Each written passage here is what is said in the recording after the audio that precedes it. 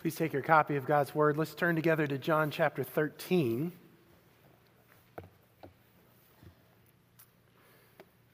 John chapter 13, our text this morning begins in verse 1 and extends to verse 17.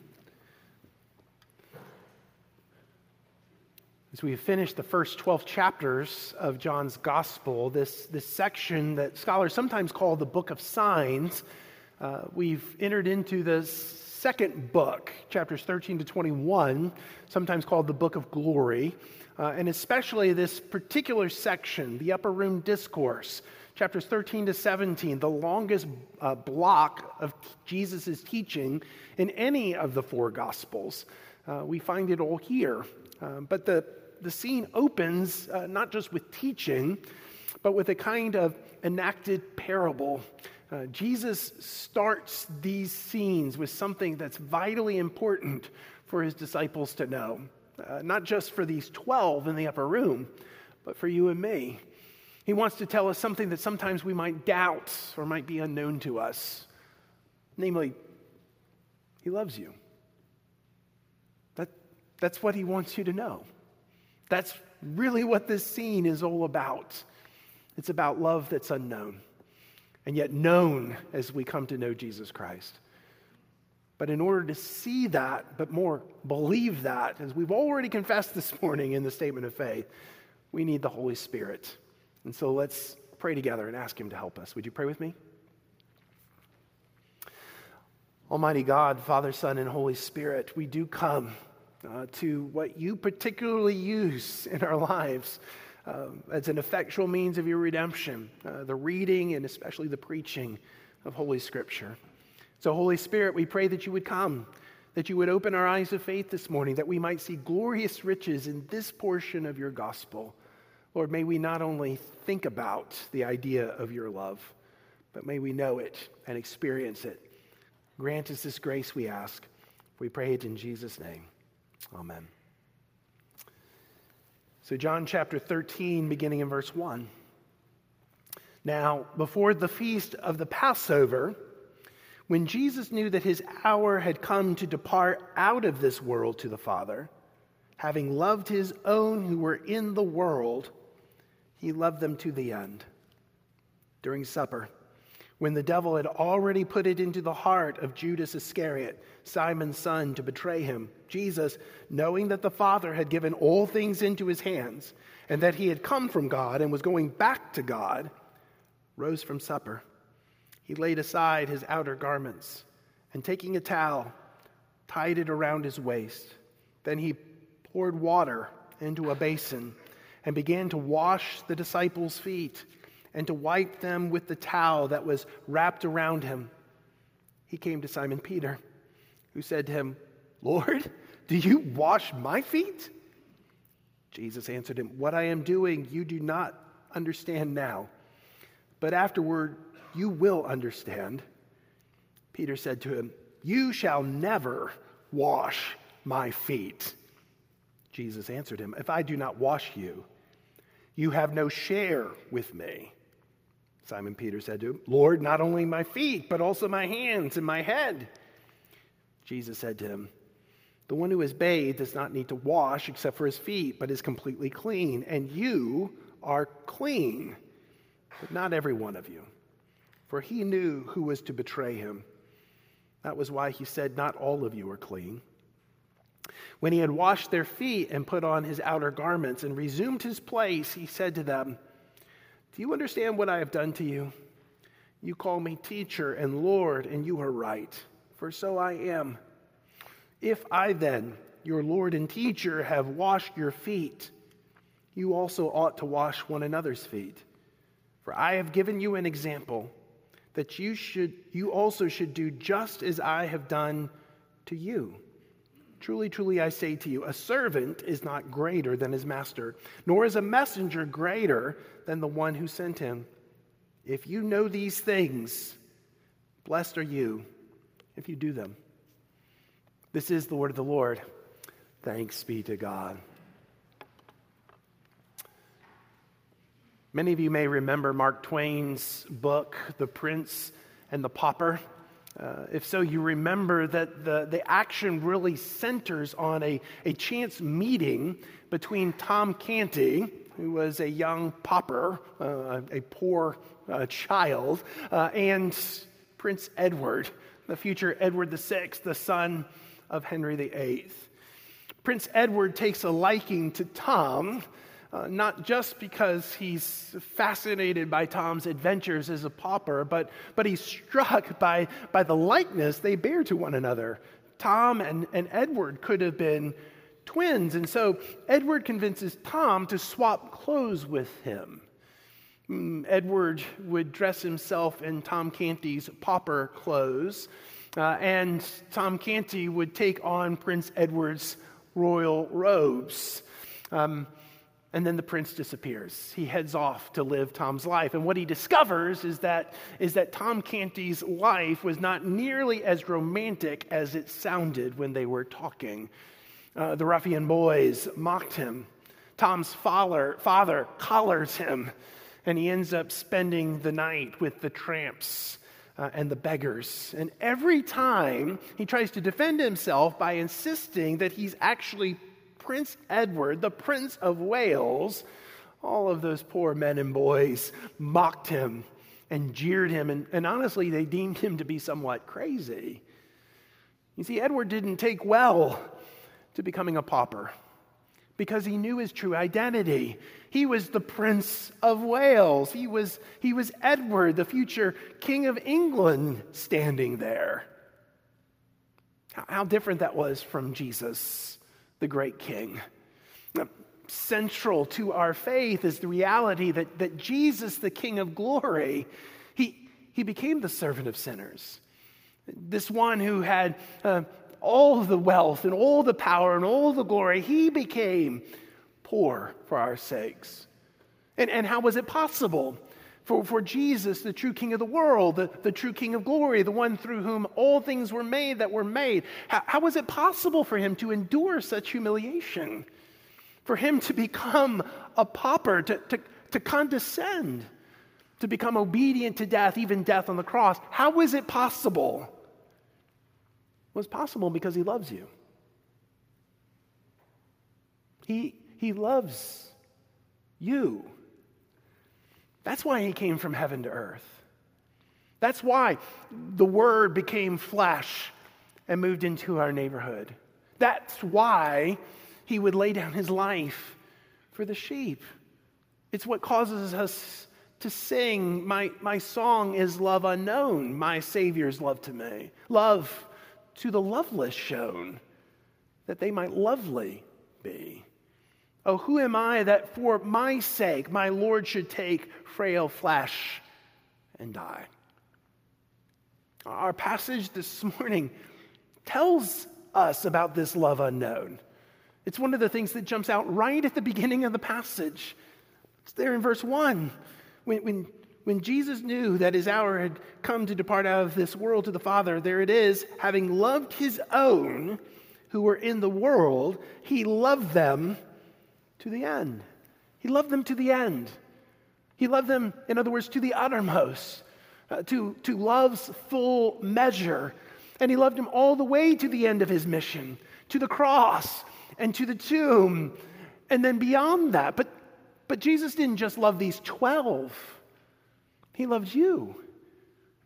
That's why he endures such humiliation. That's why he condescends. That's why he becomes the suffering servant. And that's what this moment really is all about here in the upper room. Though his love might have been unknown to the disciples and perhaps might be unknown to you and me, there were a few things that Jesus knows. Yeah, it's the other striking thing about the opening of this passage, is that twice John tells us that Jesus knew certain things. There in verse 1, when Jesus knew that his hour had come to depart out of this world to the Father.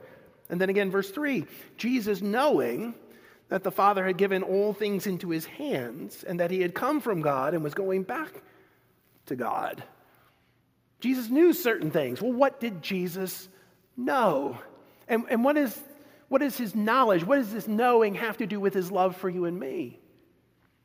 Well, first of all, Jesus knew about his mission. He knew that this hour for which he had come was now here.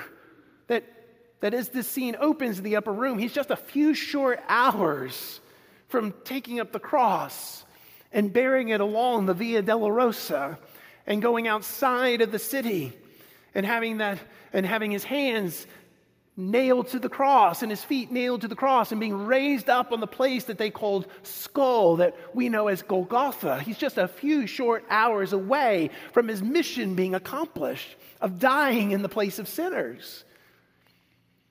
And yet his mission was more than that. Not just to die, but also to be raised. Not just to die and be raised, but also to receive his glory back once again. That's what John tells us. He tells us that he knew that his hour had come to depart out of this world to the Father. And again, that he had come from God and was going back to God. The full mission, the mission that was Jesus's all the way to the end, was that he might receive his glory back once again. The Jesus of whom the seraphim sang, "Holy, holy, holy," in Isaiah's vision that we saw last week in Isaiah chapter 6, he was going to receive that glory again, though he had set it aside for a time in order to accomplish this mission. Jesus' mission, yes, to die for the people, to die for you and me, to be raised for our justification, but also to return to his rightful place of glory. That mission that Jesus had, he knew it was about to be accomplished. That in his cross and in the empty tomb, his glory would be seen, but this full glory as the God-man would be received once again as he returned to his rightful place as the Prince, the King of glory. But Jesus knew not just about his mission, he also knew about his authority. You see, John tells us here in verse 3 that Jesus knew that the Father had given all things into his hands. Jesus had authority over everything. And he knew this, but what did that mean? Why was that important? Well, it certainly meant, because Jesus has all authority, that nothing that had happened or was going to happen to him in the next few hours would take him by surprise. After all, Jesus knew about Judas's treachery. He talked about it back in John chapter 6 when he said that one of you is a devil. It comes up even in this passage when he says not all of you are clean. He knew about Judas's treachery. He knew that Judas would be the one who would betray him, who would carry out the devil's own work as a liar and as a destroyer and as a thief. But he was in control. It was under his authority. Jesus also knew that he would lay down his life for the sheep. He knew that he was heading to the cross and that the Jews and the Romans would conspire together to crucify him, to put him to death. And it didn't take him by surprise. He was in control. It was under his authority. And he knew too that he would rise from the dead. He had told us that in John chapter 10. He had said, "No one takes my life from me, but I lay it down of my own accord. I have authority to lay it down, and I have authority to take it up again. This charge I've received from my Father." You see, Jesus was in control. It was all under his authority. That's what Jesus knew. He knew that he had come to accomplish his mission, and that mission would be finally brought to fruition when he received his glory once again through the crucifixion, the resurrection, and the ascension back to the Father. But he also knew that he had all authority, and nothing that was going to happen, both up to that moment, but especially after, was going to take him by surprise. Jesus knew that. Do you? Do you know that, in fact, Jesus has all authority, that everything's under his control, that nothing takes Jesus by surprise? Listen, you need to. There is no free-ranging molecule in the entire universe. It's all under Jesus' control. There is no stray bullet. There is no wayward cancer cell.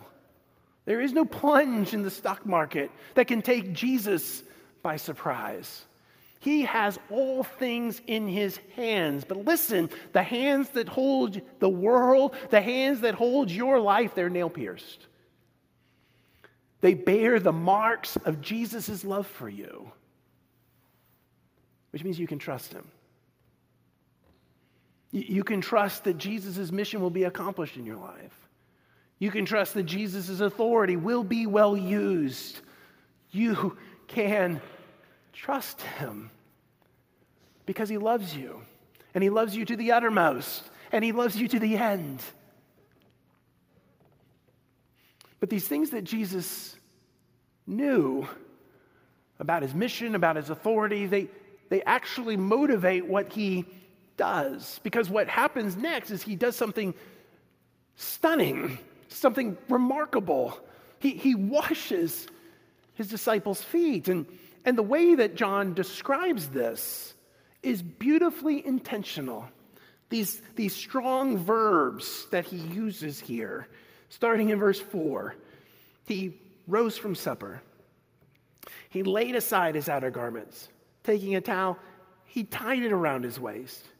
Then he poured water into a basin, and he began to wash the disciples' feet and to wipe them with the towel that was wrapped around him. Everything about what Jesus does here, the intentionality, but also the very action of this condescension is stunning.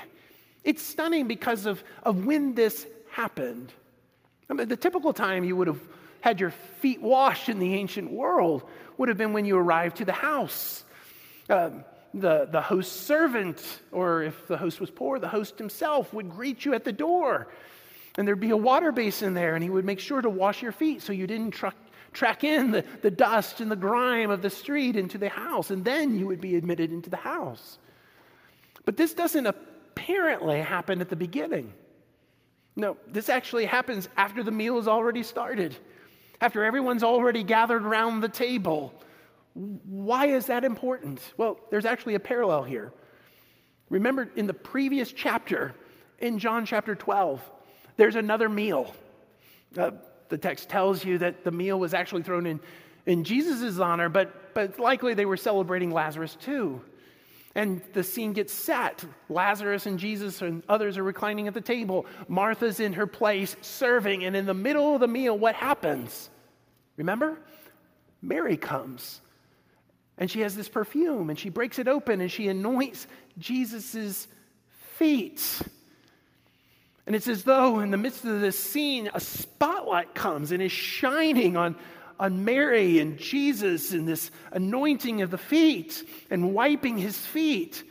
And Jesus says, this is to prepare me for my burial. It's to prepare me for my death. Next chapter, this scene, same thing. It's in the middle of the meal. Jesus gets up. He takes off his outer garments. He puts on a servant's towel, and he begins to wash their feet. And it's though the spotlight is shining on what Jesus is doing, what he's modeling, and what his message is. It's stunning when this happens. But it's also stunning because of what is happening. The host is washing their feet, which in and of itself, if the host was poor, may not have been strictly unusual, but it's particularly unusual because the host is Jesus. And Jesus is the one who is washing their feet. And the disciples don't know how to react to this. Not simply because they've never seen Jesus do this, but remember what they've already said about Jesus. They've said he is master. They've said he is Lord. Peter in John chapter 6 calls him the Holy One of God. And the Holy One of God was washing their feet. It was utterly inconceivable. How in the world could Jesus do this? It's what explains Peter's reaction. Verse 6, he came to Simon Peter, who said to him, "Lord, do you wash my feet?" In the original language, it actually comes out a little bit stronger. It's almost incredulous. "Lord, You wash my feet? I mean, Peter can't process this. He's incredulous that Jesus, the Holy One of God, would be washing his feet. It's a kind of incredulous statement that reminds us of in the other Gospels, where when Jesus was telling his disciples that he had to go to Jerusalem and suffer and be crucified and then rise from the dead, Peter so doesn't understand what this all means, he pulls Jesus aside and begins to rebuke him. That's similar to what's going on here. Jesus, you can't do this. Do you wash my feet? And in response, Jesus says, no, you don't understand what's happening now. You'll understand later. And Peter insists, you shall never wash my feet. You'll never do it. Which draws a warning from Jesus, doesn't it? Jesus warns Peter, and he says, if I do not wash you, you have no share with me. If I don't serve you in this way, if I don't take upon myself this servant's role, if I don't cleanse you, if I don't make you clean by my own blood, if you don't receive my life in place of yours, and Peter, you don't belong to me.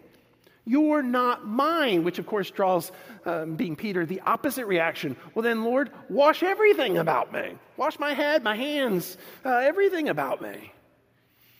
To which Jesus then says, in verse 10, the one who is bathed does not need to wash except for his feet, but is completely clean, and you are clean, but not everyone. You see, Peter is assured by Jesus that he was already clean because Jesus had chosen him, had put his love upon him, had drawn him to himself, had brought him to confess who Jesus was, and his final cleansing would be accomplished just a few short hours later at the cross. But Peter needed to see how great Jesus' love was. Jesus needed to show him through this enacted parable so that Peter and the other disciples, so that you and me might come to understand, even if we don't understand in the moment, which is why Jesus goes on to explain what it all means. After Jesus finished washing his disciples' feet, he took off his towel, he put his robes back on, and then he told the disciples what it all meant for them, but not just for them, but also for us, what it means for us. Look at what Jesus says in verse 12. Do you understand what I've done to you? You call me teacher and Lord, and you are right, for so I am. If I then, your Lord and teacher, have washed your feet, you also ought to wash one another's feet. For I have given you an example that you also should do just as I have done to you. In other words, this was an enacted parable to show the disciples how they needed to live going forward. Jesus, their master, Jesus, their Lord, the Holy One of God, the Messiah, he took the place of the servant. Could his followers do anything less? Now, Jesus wasn't proposing that his followers literally wash feet. He's not offering here a third sacrament. He's not establishing this as a regular church practice. Rather, Jesus was modeling how we're to live with one another. We are to engage with one another by way of service, to lay aside our own glory, to take off our robes of glory, to take off our position and our prominence and our privileges, and to serve one another, to serve the least, to serve the lost. What does that look like? Well, within our church, there's many, many ways we have to take off our robes of glory and to bend down and to serve. Just one example among many. It's no secret, I think, to many of you that we have struggled now for several years to find and recruit volunteers for our children's ministry. We struggle with Sunday school teachers. We struggle with children's church workers. We struggle with VBS folks. It is very difficult to find those who will take off their robes of glory and bend down to serve our little ones, Even though we desire to be a people, as we've already said in Psalm 145, which began our service, to tell the next generation, to commend the works of God to this next generation. We might say, well, I've already done my time serving these children. Let somebody else do it. Well, that may be so. But I do wonder if it's not an opportunity for us to take off our robes of glory and to bend down to serve these who are, in fact, the future worshipers and leaders of this place. How might we invest by serving well the little ones among us? Similarly, we have this fabulous ministry that happens here on Friday nights once a month called Recess. Recess is a ministry to special needs families, and parents are able to drop off their special need child, but also their siblings for an evening, a Friday evening, so that they can go and do errands without all of their kids. And meanwhile, we have volunteers here to care well for these children. It's another opportunity to take off robes of glory and to bend down to serve those that the world looks at as least, but we know actually contribute amazing gifts of God's mercy and grace. Of course, there's not just opportunities to serve in this way within our walls. Outside of our walls, through partner ministries, there's opportunities to take off robes of glory and to serve. One of the things that struck me about our missions conference this past year, you might remember, those of you who were here on the Wednesday night for the panel this past February, and we had representatives of our key ministry partners within the city. And while a couple of them told us they could use financial resources, every single one of them told us they needed volunteers. They needed people to come alongside them to serve, whether it was World Relief Memphis or Neighborhood Christian Center or Advanced Memphis or Streets Ministries or Agape Ministries. They needed people who would come alongside them to serve, to take off robes of glory, and to bend down to care for those that the rest of the world accounts to be the least and the lost. That's what Jesus is modeling for us. That's what he's telling us. He says in verse 16, "Truly, truly, I say to you, a servant is not greater than his master, nor is a messenger greater than the one who sent him. If you know these things, blessed are you if you do them." If Jesus condescends, takes off robes of glory to come to serve, can we do any less?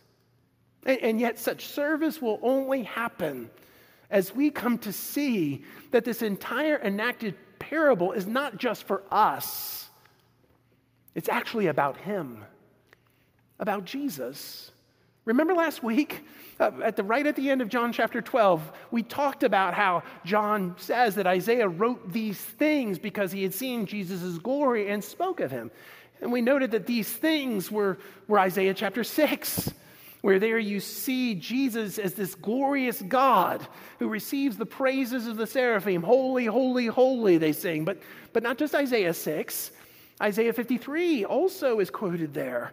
The suffering servant who comes to be stricken, smitten by God, and afflicted. And we noted that the only way we will see the hidden God, we won't see him in his naked glory. The only way to see God is to see him in Jesus the crucified. Well, this entire enacted parable, it's telling us the same thing. Jesus takes off his robes, takes off his proper identity as the Lord of glory, and he sets it aside. He doesn't grasp it. He doesn't hold on to it. He doesn't trophy it. No, he takes it off. He sets it aside for a time. And he takes the position of a servant, takes up the towel, takes up the water basin, begins to serve his own people. And he cleanses them from top to bottom by his own very blood over and over again. And once he's completed his mission, he puts on his robes of glory again and receives his proper due because his proper identity is seen, the praises of his people and the glory of all the earth. Don't you see? The washing of the disciples' feet was an acting out of what the Apostle Paul will say later in Philippians chapter 2.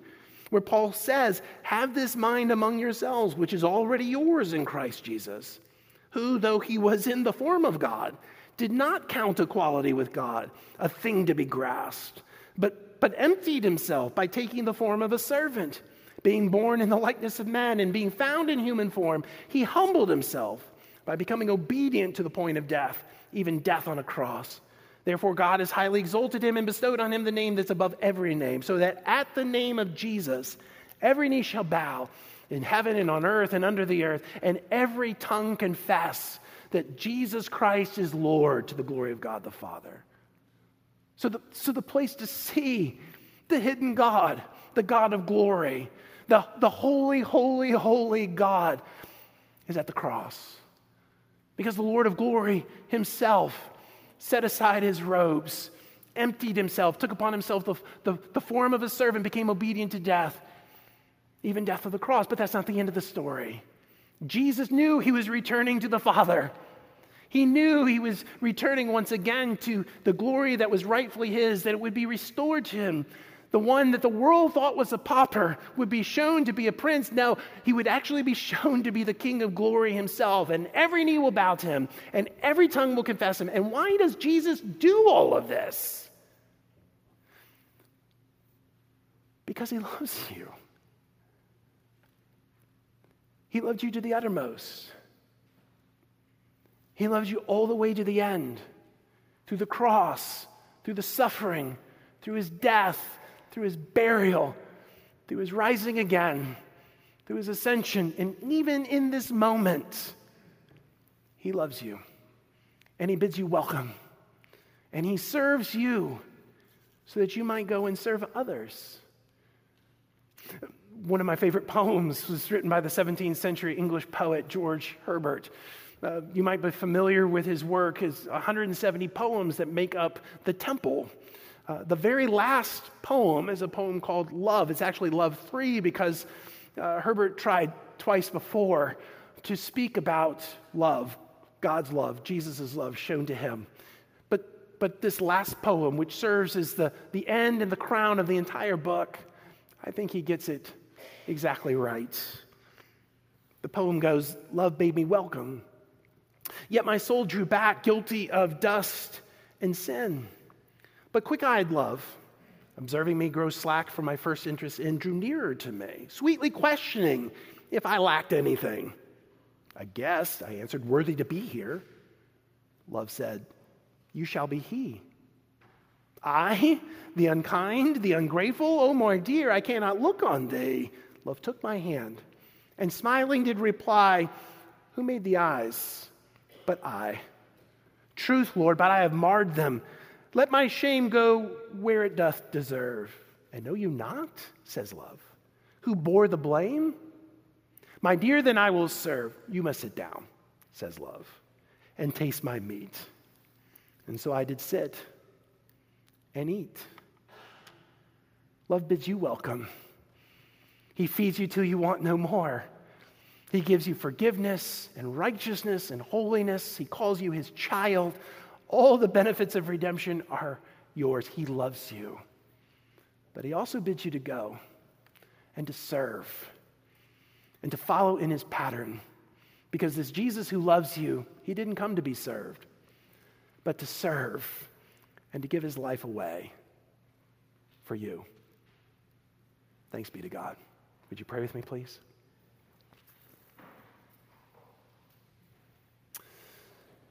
Lord Jesus, this love that your word tells us of, it's not unknown to us, and yet it is unknown to us. It's not unknown because we know Jesus loves me, this I know, for the Bible tells me so. We know that. And yet it is unknown because so often we're not actually fully persuaded that you bid us welcome with all of our grime and our sin and our marred eyes and marred hearts. But Lord Jesus, though we loveless be, teach us yet again, but more persuade us, win us, woo us, so that we would know of your great love for us, and we might leave this place singing and serving because we've been loved in this way. Grant us this grace, we ask. We pray it in Jesus' name. Amen. Please take your hymnals. Let's turn together to number 182. I'm not certain that you know this tune of My Song is Love Unknown, But after 7 verses, you will. So be listening. And then as you're able to pick up the tune, join in and sing as together we stand to sing 182.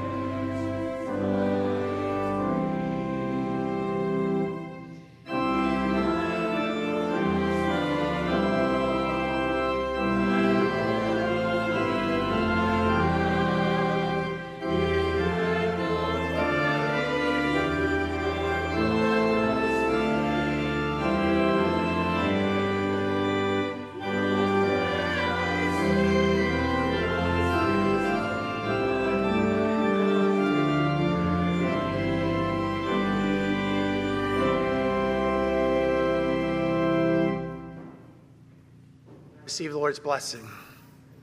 May the Lord bless you and keep you. May the Lord make his face shine upon you and be gracious to you. May the Lord lift up his countenance upon you and grant you his peace. Go in the peace of God. Amen.